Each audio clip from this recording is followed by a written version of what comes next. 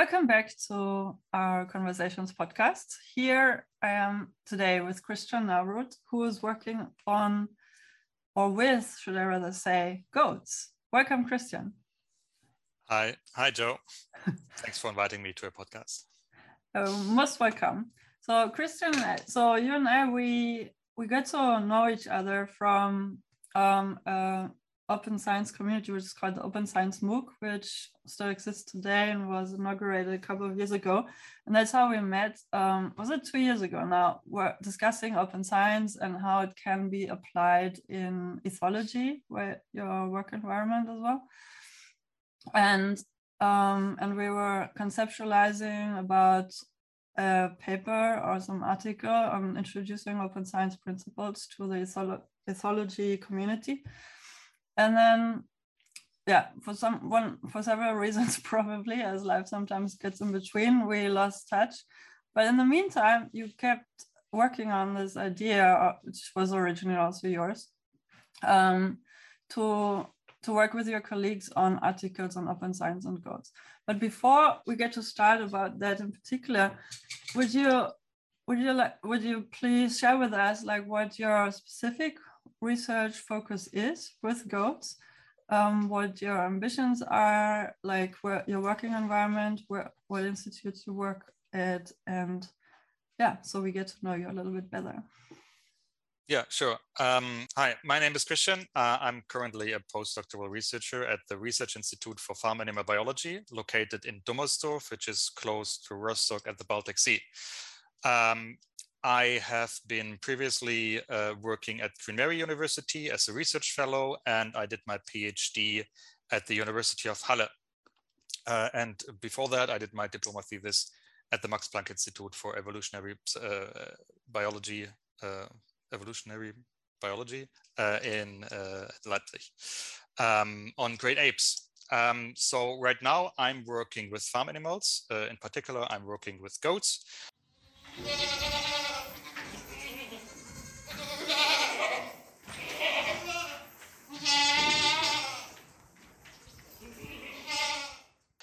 And my main aim, basically, in this respect is to better understand how farm animals perceive the environment, how they interact with the environment. And this does not only include the physical environment, that means how can they physically comprehend the husbandry context, but also, for example, how they interact with humans and what knowledge do they have about humans and how humans behave, for example. Oh, that's really interesting. Being a dog owner on my own and knowing that dogs have been domesticated, I don't know, is it hundreds or thousands of years ago by now? I think at least one, anyways, quite a long time. And then farm animals like cattle and goats and chickens have been around humans also for a long time. So that's really it's a research area I haven't even thought of. And yet now that you mention it, it's super interesting to dig into, how do these animal species who work so closely with us and also have been bred into what they are today to serve us with nutrition and meat or dairy products, how they perceive us. That's super interesting. Why did you choose goats in particular from the range of farm animals available? That's a rather long story. I try to have it quite short here for the podcast. So for my diploma thesis, I was working actually with great apes. So I investigated decision-making, great apes, risk-taking in primates, which I found extremely interesting. So I was confronted with this whole cognitive approach and how to conduct cognitive experiments with animals. And I wanted to pursue this during my PhD thesis. So I was looking for places where I could run experiments, cognitive behavioral experiments with animals in general. And for some reason, I ended up at the University of Halle because they're at the Department for Animal Science. They offered a PhD position. I applied for that. And my idea was that the things that I've learned, what has been done with primates and what you can do with primates in terms of conducting cognitive experiments, I wanted to apply this to farm animals, because doing the literature review for the primate studies, I soon realized that there is not a lot of literature in this regard on farm animals. You already mentioned dogs. There is a plethora of research on dog cognition for various reasons. There are many labs in the world that work on this topic, but surprisingly, there was very little, and still is very little, research on farm animals. So I was happy, but also surprised that I got this position. I proposed to run first experiments on cognitive experiments with farm animals, and I actually choose pigs to work with. Again, long story short, facilities were not adapted to run studies with pigs, so this took a lot of time to have a test arena, to have a test setup for the pigs. And in the meantime, I was visiting some small sanctuaries, farm animal sanctuaries near Leipzig or Dresden.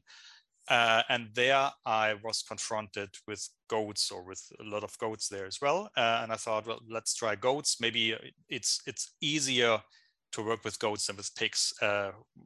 If you have worked with pigs, or if you're familiar with pigs, it can be quite tricky, for example, to let them focus on visual cues. So they are really olfactory and acoustic motivated. So it's really hard if you, for example, want to show them something in a test environment, for example, where a reward or food is hidden. It's really hard to get their attention if you only focus on visual cues. So I thought maybe goats might work better on this regard.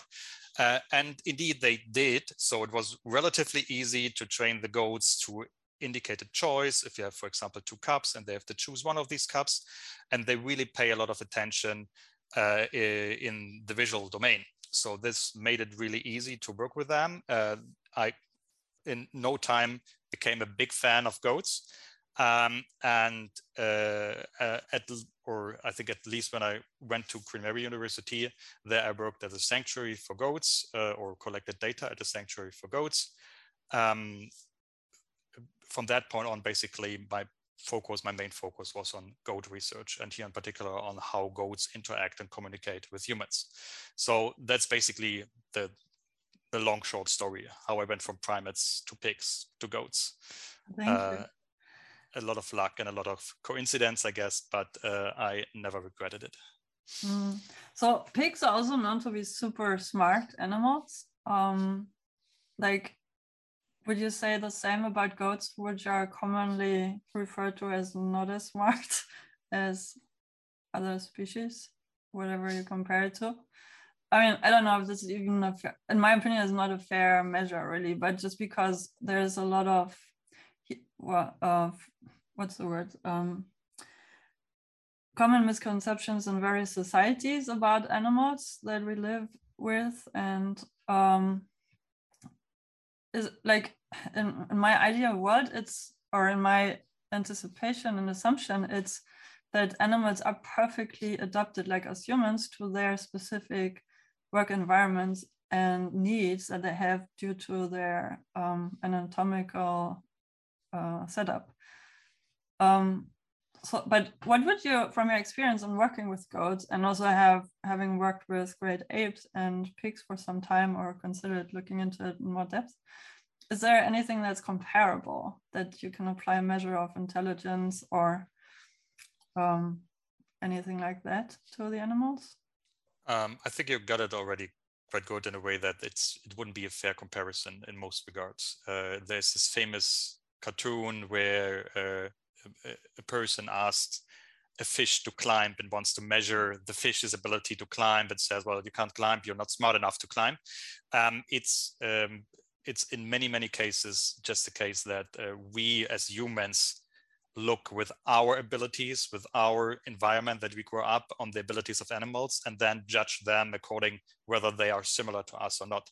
So we might think that pigs are indeed extremely fast learners. So we might think that pigs appear smarter to us because they can learn very quickly to adapt to new environments. But this is exactly what they do in the wild. They are omnivore, they're opportunistic, so they try to exploit as many food sources as possible.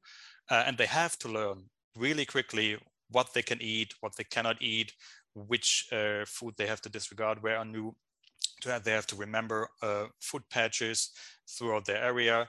And these food patches are often under the ground as well. So there's a reason why they are such good learners. Goats are good learners as well, and we never did a fair comparison either. But in my personal opinion, they learn a little bit less fast than the pigs do. But again, this is just because of their natural habitat. So there is no such strong need to be an extremely fast learner, because on the other side, having the cognitive capacities or having the mental capacities to memorize a lot and to learn a lot also means that you have to put energy in this. So there's always a trade-off between the mental capacities that animals have and to which degree they are expressed in them. So yeah, I wouldn't say it's a fair comparison, not just to compare primates with pigs, but also just to compare pigs with goats, because they differ extremely in terms of their ecology or ecological background and natural foraging ecology. Yeah, thanks for that. And also, like, maybe to draw just one more comparison from two animal species that seem very similar as sheep and goats. I think I found this in your reference list or one or the other of your own research articles, is that when you compare the two, they differ drastically in the way they conceive information and process information, even though they look almost the same. And what I learned from the article is that if you look back into what natural habitat they have, it's totally different. Like, sheep are presumably stupid from our observations as humans and what we deem intelligent, whereas those goats seem more intelligent and clever and agile or whatever, or solution oriented. But then if you, as you say, like, if you consider the natural habitat and the evolutionary aspects and the physical conditions, like, despite mere look and phenotype or the outer appearance, then it's clear that they, of course, are different species, and they also have different skills and assets, which are not comparable one to the other. Do you want to extrapolate on that a little bit, or is that enough said on the topic? Yeah, I can just try to give a quick recap on this. So indeed, we had two studies where we wanted to compare goat behavior and sheep behavior. And I think the main message behind this is that goats appear to be, in certain contexts, more flexible in terms of their learning, which we try to explain in a way that goats are, in their feeding ecology, they are more picky eaters, basically, than sheep. So for sheep, you would have a lawn or meadow, and that's fine for them.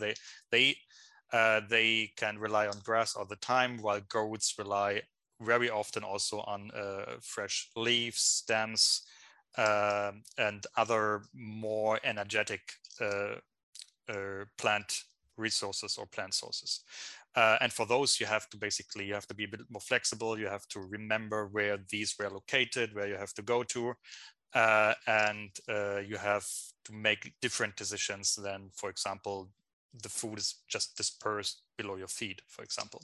So this is why we try to explain, or how we try to explain this difference that we found between the two species.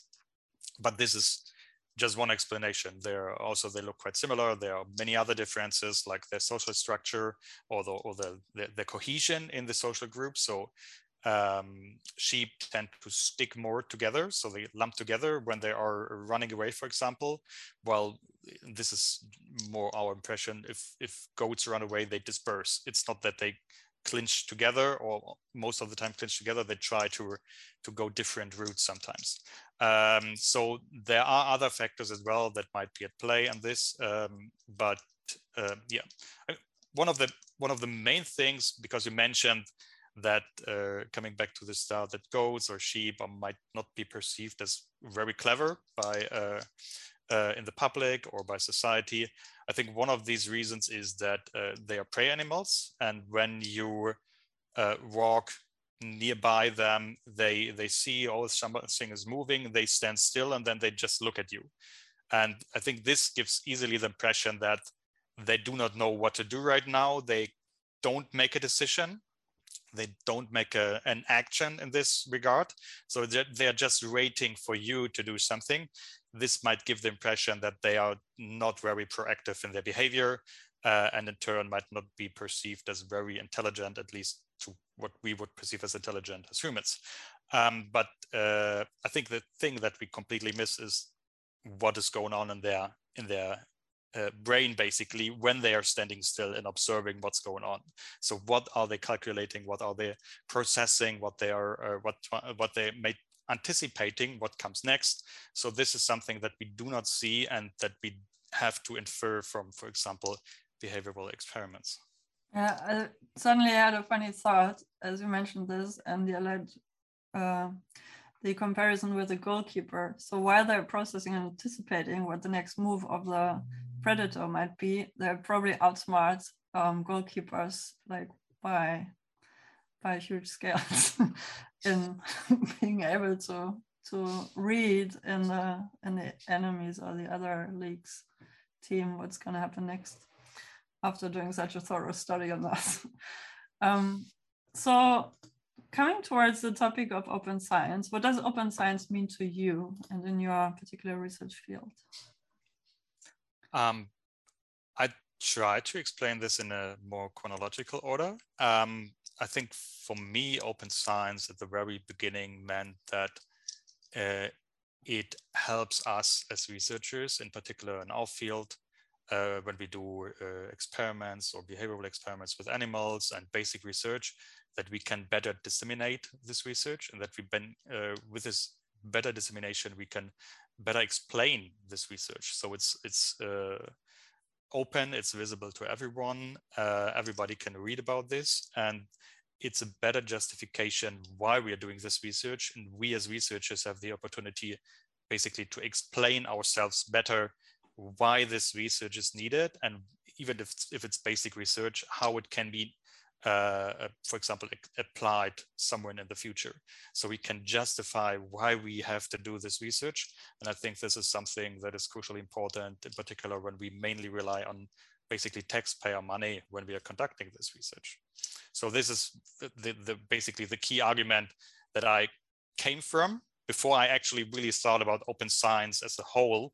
It's like as a whole, it's it was mainly the point of dissemination. And from that point on, when I walked more into the whole topic, I found more and more arguments that I thought that that are more and more relevant for our research here as well.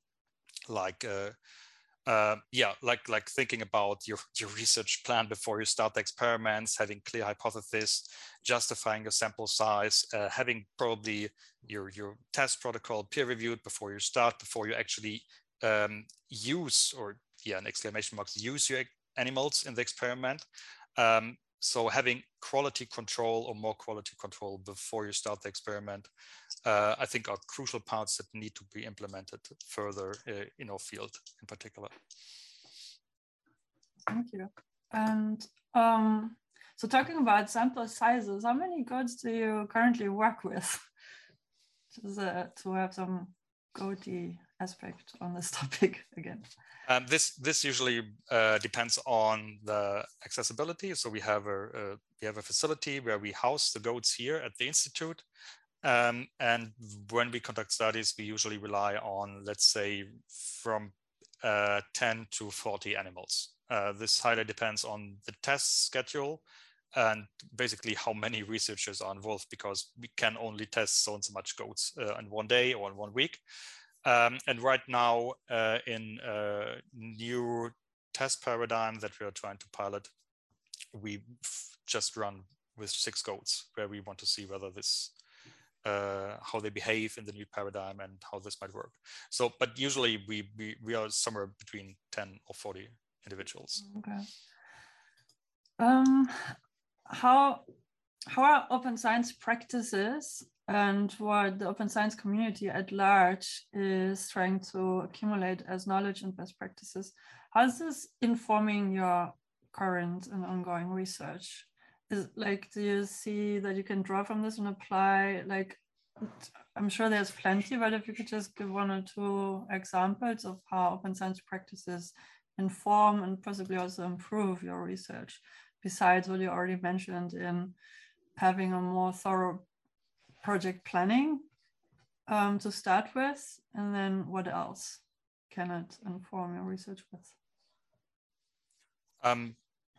The one thing that bugs me right now the most is that I'm talking in these articles that you mentioned as well, I'm talking about registered reports or pre-registrations, and I'm going to implement this during the next experiments, but this can be particularly hard for explorative research, for pilot studies where you do not know what to do next. Pre-registrations, I think, are one crucial element that needs to be adapted in our field of applied ethology. But what I thought informed me as well the most was just learning about why pre-registrations are necessary. So this led one thing to another, like as I mentioned, thinking about justifications for sample sizes, thinking about clear hypothesis at the very start, something that is clear for every researcher, but that just digging into the literature basically and reading why it's really important to stick to these hypotheses and why it's really important to stick to your research plan as a justification or as a measure for more robust research at the end. For people who work with animals, in particular with farm animals or domestic animals, they know that often if you conduct research, these plans can diverge over the course of time because animals don't behave as you expect, or you have to adjust the setup a little bit. So I understand that it's difficult to stick to your research plan, but the more I read about pre-registrations and why it's important, the more I try to implement this, not just simply as a pre-registrations, but also in my thinking about novel test designs, novel test protocols, and how they have to be set up. So yeah, this kind of shaped a lot of my thinking about how research is supposed to be conducted versus how research is sometimes also conducted in a more exploratory way. But yeah, people like narratives, so it's always interesting or more interesting to have a fitting narrative to exploratory research. But it took a while to get some inherent knowledge on this. And my experience is also that some of the skeptics always argue with academic freedom, like you said, explorative research. Like, I cannot come with a plan because we're here to do research and to learn on the go. I think both approaches are valid, and maybe both can meet in between. And to my understanding, pre-registrations and registered reports are also not enshrined in stone. That's what I usually convey in my courses also.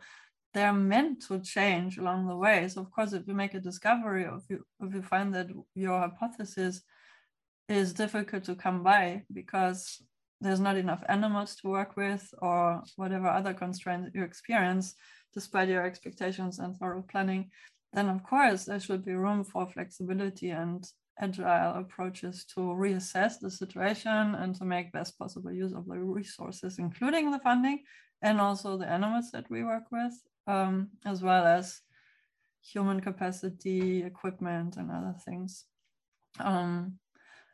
So yeah, no, it's interesting to hear from you how this is actually informed and allowed you to also learn how methodology and also the use of how many animals do we actually need for this question to find answers to over the course of the project, how thinking presumably only about pre-registering the study, making a plan for it, which is often also required by funders in more or less detail, but that it also informs methodology and basically saves time and money at the end of the day or towards the end of the project. And that's, in my observation, especially crucial, also my personal experience, for limited research projects like PhD studies, or otherwise timed project activities.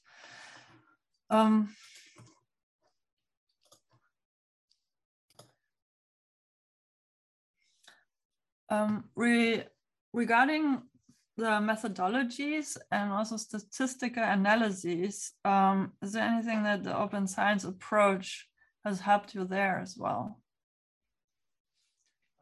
What I've found very valuable for our own research approach, or for working with animals where you have restricted resources in terms of times and the number of animals that you have, I think thinking about your statistical analysis plan and your test design, whether you're using a between subject design or within subject design, what are the advantages of the one and the other, and which statistical approach you want to use when you want to analyze the data that you will collect, I think helped me personally a lot to improve my own approach to the research that I'm doing, in terms of that I'm spending way more time trying to get all of this straight before I starting to collect data, or before I actually go into the barn and conduct the experiments, because it helps me at the end, after I have the data collected. I already know what I want to do with this data. I do not just out of a sudden am confronted with a aspect that I missed some crucial parameter that I should have measured doing this, just because I did not thought it really through and what I really want to get out of the whole thing. So this really helped me in my own approach. So this is, I think, something that is extremely valuable, not just for the sake of having a pre-registration, but just for the scientific work that we're doing in general. Yeah, and this is totally in line also with the FAIR principles. I just want to explain that just briefly. To make research data, in your particular case, ethological data, like of the behavioral aspects that the goats show to you, findable, accessible, interoperable, and also reusable. And that doesn't mean, just for the listeners out there, that doesn't mean that it has to be open and made publicly available. It's often the opposite, but it's important for the researcher to have a way to document and to also anticipate results that you collect, often also as a byproduct, and still also keep track of these byproducts, because they might prove themselves useful in the future for future analyses, and therefore can also be reusable for the very same researcher and research team. Once as soon as we progress in our research projects. You've published, as mentioned in our introduction, you've published 2 articles, particularly on the intersection of open science and animal research. One is from end of October last year, a short primer on the academic, societal, and animal welfare benefits of open science for animal science, you published together with a colleague. And then this year you shared a preprint on the 7 steps to enhance open science practices in animal science. Could you please, in a nutshell, what are both articles? What are the take-home messages of both articles? Where the latter one says it all in the title, there's 7 guidance steps, and also on a second answer approach, what was the feedback received so far from the animal science community or the ethology community?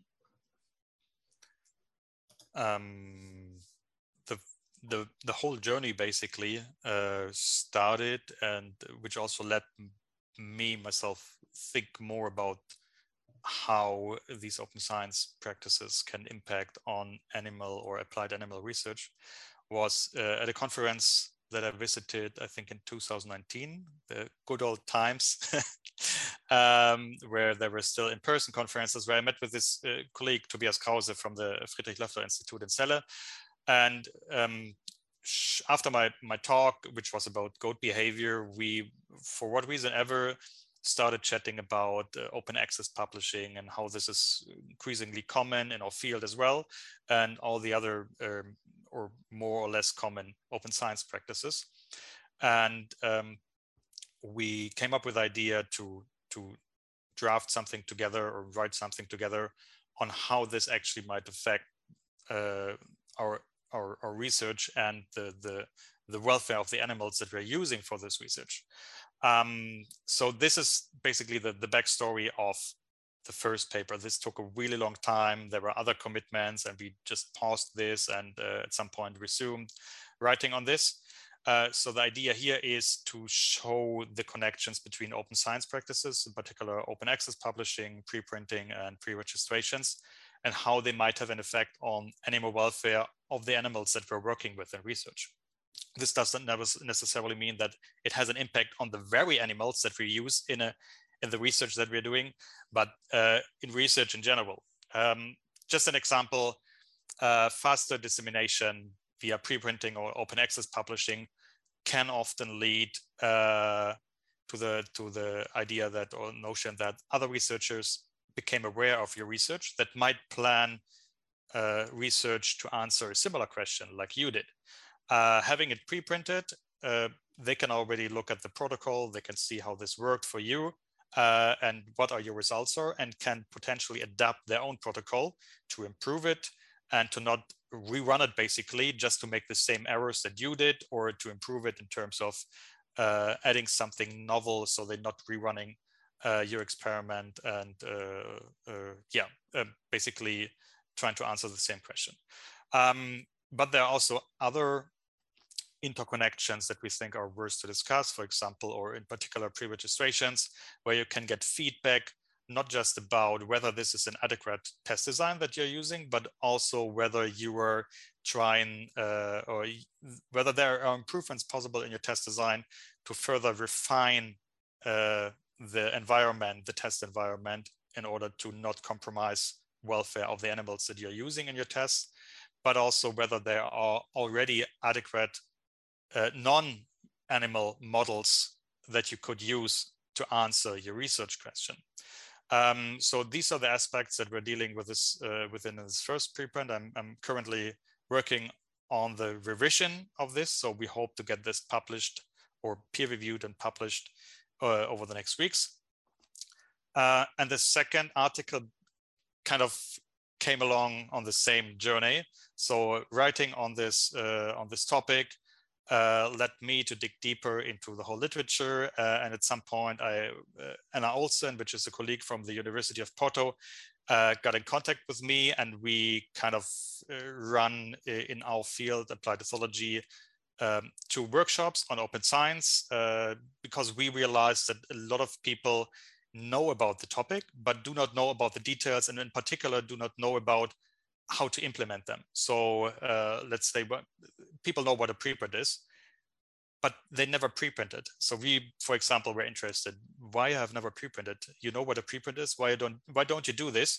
And we were surprised that many people were basically in this workshop saying, we don't know why we don't know how to do this. Basically, we don't know what to do exactly and what we have to take care of, and what are the advantages and what are the disadvantages or potential disadvantages. So from these workshops, we came up with the idea, okay, there seems to be a lack of training on this. Why not do a short article about, hey, open science is very valuable for a field, not just because we as researchers can benefit from it, but also the animals that we're working with.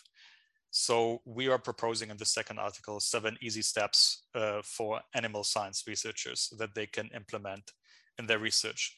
We are aware that there are many other resources out there, but we aim to publish this in a journal that is dedicated to animal science, and we hope to reach more people in our field, and that they then might start or have an easier start implementing these practices as well.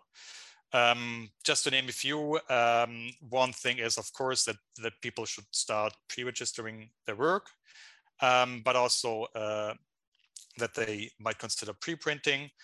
Some of the other steps are to, for example, for previous research that they have conducted, that they have published, not under an open access license, that they should be aware that there's this green open access route, so they can deposit post-print versions of their articles to repositories to make it accessible to everyone, and people can actually find the research and are not confronted with a paywall. This is something that many people are actually not really aware of, and they're not aware of. And if they are aware of, they are not really aware what are the legal boundaries of this and whether they can do this with their research or with this particular article or not. So we're trying to give a lot of help and assistance and a lot of resources as well, where people can read and can have a further read to make more informed decisions about this. Thank you for that overview of what's inside these articles and how they came about. We will, of course, list the articles also in the show notes and in the blog article that's connected to this episode. And now, have you received any feedback since you published these online? And except for the feedback that you directly received in the workshops, have people approached you and gave comments on the recommendations that you disseminated? I think we here basically experience the same as many people do when they publish preprints, that feedback is often very limited. So we got some positive feedback in terms of this is necessary. We need to inform people in the field about this. In terms of feedback on how to improve this or how to make it more readable or better to comprehend for the reader, we haven't got feedback such as this. But this is, I mean, this would basically would likely go hand in hand with a better implementation of preprinting, for example, in the publication process in general. So more people are aware about preprints, about the opportunity that they can comment on these preprints or just contact you and write you an email. So we hope that this will improve in the future as well. Yeah, we got very valuable feedback from the reviewers, which is great. So this helped us also to improve the manuscripts. Perfect. And yeah, I mean, on any research article, you have often the email address of the corresponding author, which implies that people are waiting to receive readers' comments and feedback. So also for anyone out there reading research articles, preprints, and if you have questions or remarks to make, please get in touch with the authors. They are keen to hear from you. Same with Christian and your work here that you presented to inform. And if there's any questions, then just ask. I think, well, obviously highly relevant to animal research in particular, maybe not as urgent in your research field of cognitive animal research, but in other areas more so, are the 3R approach, which stands for reduce, replace, refine.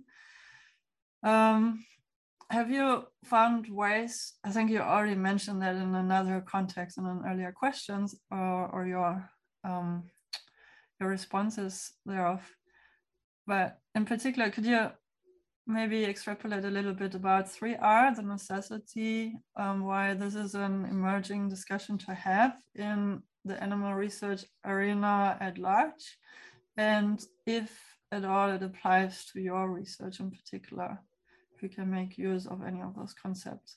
And also probably to what you already said, how it refers back to open science practices like pre-registrations. I think we covered that there as well, but I just wanted to highlight the theorem.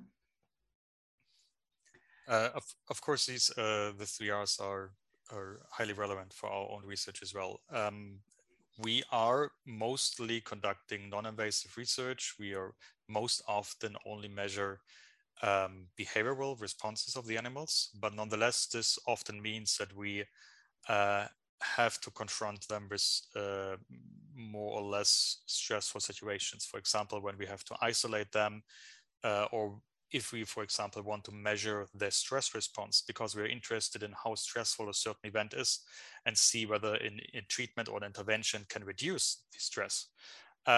So we are relying on these 3R principles, and we yeah, we try to implement it in our research as well, which again comes back to thinking about your statistical design, having discussions with colleagues before you start data collection, trying to go within subject design to reduce the number of the animals, ideas or considerations how to refine the environment of the animals. So if you expose them to stress, for example, if you need to, for what experimental protocol, whatever, if you need to punish them because they did something wrong or did the wrong choice, find a punishment that is negative, perceived negative, but is not harmful in any way to the animal. So they still learn, but you do not, you do not decrease their welfare in an unnecessary way. So there's a lot of discussion how we need to better implement this. As behavior or people that work on animal behavior or applied animal behavior, we do not really rely on the replacement in this regard, because we are actually interested in the behavior of the whole animal. We cannot just replace the whole animal and try to study the behavior of the animal. So this is something that is more the focus of other areas of research, of animal research. But when it comes to refinement and to the reduction in the use of these animals, we strongly rely on this. And open science, I think, I mentioned this for the pre-registrations, but also with a better dissemination via preprinting and open access, that we can try to find synergetic effects between both of those. So implementing open science, because it benefits us as researchers, but it can also in the same time benefit the animals that we are using for this research. Yeah, so what I hear from you, and also what I preach myself on courses, is that open science is also nothing new. It's good scientific practice.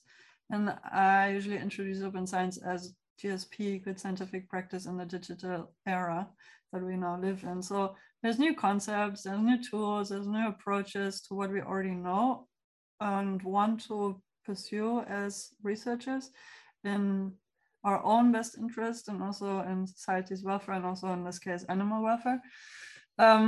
And I would like to just briefly, and maybe towards the concluding remarks, come back to your statement on corrective measures, which used to be punishments, to inform the animal, well, this is not what I want you to do, but instead something else. How can we make them realize that? From my own work with horses and natural husbandship approaches, but also, again, like I'm a dog owner, I've come to realize that the natural husbandship approach is based on observing how horses communicate with each other. And when it comes to corrective measures, a good observational setup is mother to child, or mother to pup, or child animal. I don't know, there's an umbrella term, cross species.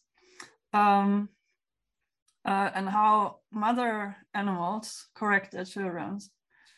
Have you observed anything like that you can apply in your research for goats? And also, like, I find it on the other end fascinating how adaptive many animal, and especially domestic animal species, have become to read our ways to communicate and to learn words which they can speak themselves, and learn to differentiate between, okay, that's what the human wants me to do, and that's a no, like no means no kind of thing. Okay, maybe that's two questions, but first of all, can goats learn human differentiators between yes and no, or good and bad? Or have you learned to adopt behaviors and corrective measures that you've observed in the goats to be more animal and goat friendly in your approach? What we most often want to do is to not really interrupt with the behavior of the goats in the group. So there's not really a corrected measure, because most often the experimenter is just the outside observer, sometimes in the experiments interacting with the animals in a controlled manner. When I refer to potential punishments, it relies on that the animal has to learn over the course of the experiment that something is not rewarded or is even punished, for example. So it should avoid to go there. So there's a cost to go there. And this is particularly relevant, for example, let's think about a cognitive bias approach where you usually have a rewarded situation and a non-rewarded or punished situation. One is on the left, the other one is on the right side, and then you will have a position in the middle, and you want to see how the animal reacts, whether it has an expectation that this is rewarded or whether this is punished. So you need to train the animals beforehand that one position is rewarded, the other one is punished. So we do not really want to imply corrected measures in the usual husbandry routine or something like that. It might be warranted at some point because some of the goats can get quite nifty and try to eat your horse, eat your, not horse, your trousers and your clothes and nibble on this and can get really well, eager to get rewards from you. But usually we do not try to interfere with that. When it comes to your second question in terms of goats learning from humans or goats observing humans and whether they can pick up any of this information, we have some first evidence or some first results that they actually can learn some spatial information from humans. We need to, at some point, of course, try to replicate this and see whether this also holds true in other contexts. And we have also some studies that show that they can actually, giving prior or previous interactions with humans, that they can also interact with humans in a way that we might have expected to be the case for dogs, let's say 5 or 6 years ago, which we did not really expect to see in farm animals in particular, and to this regard as well. Let's say we all know from dogs, when you put their toy out of reach, they start looking at you and alternate their view between the toy and you, which we indicate as humans as a request for help or a request for assistance. So we were actually really a little bit surprised to see really strong behavioral responses from goats that look almost the same. So when we put their food out of reach, so they can't reach it themselves, they at some point start looking at humans as well. It's not as interactive as with dogs because they have way more mimical options, and this is not the case for goats, but they show these gaze alternations, for example, as well. So there might be way more behind these human farm animal interactions than we might have previously believed. Yeah, thanks for sharing that. It's quite insightful and surprising, but maybe not surprising, because if we think about it, we all share this planet with thousands and tens of thousands and trillions and millions of animal species, from insects to bugs to whatever. And especially when it comes to vertebrates and mammals, I mean, we're very closely related. So, but also to be able to interact on this world and to observe each other, like who's friend, who's foe. Of course, there needs to be some empathy capacity in various species to learn to read and also to learn to interact with different species. So, but it's good that we're making progress and getting insights, science-backed insights into what's possible, so, and actually some research data on these topics. So thanks for sharing that observation as well. Thanks very much for this conversation. I've learned a lot. This is really exciting. Again, for you out there, we will link all the articles and references mentioned in this conversation. And Christian, is there anything else you want to share from your research or anything that's in preparations to be published regarding open science and animal research? I mean, you mentioned there's the paper of this preprint coming soon. And also with your actual on-topic research topics, what's the next chapter as far as you can tell and anticipate? Is your next bigger research question? As a closing message, if you work in animal behavior or applied animal behavior, I would really be grateful if you could have a look, not just at these articles that I mentioned, but in general at open science and how this can actually improve your own research and help you as a researcher as well. In terms of my personal outlook, we are, as I mentioned before, we are trying to establish a new behavioral paradigm for the goats. So it's new for goats, not for all animals, where we try to rely on looking time and looking duration to video screens. So if you haven't seen it yet, my Twitter handle is Goats That's There. So I'm trying to stick to this promise, and I hope I can deliver a lot of goat videos with this new paradigm as well, with goats looking at the different video stimuli, and hopefully we get better insights in terms of their preferences for certain stimuli or their how they anticipate upcoming events, for example.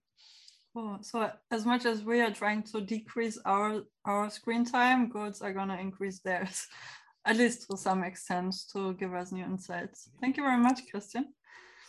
Thanks for having me, Joe, on this podcast. And see you all soon again on this channel.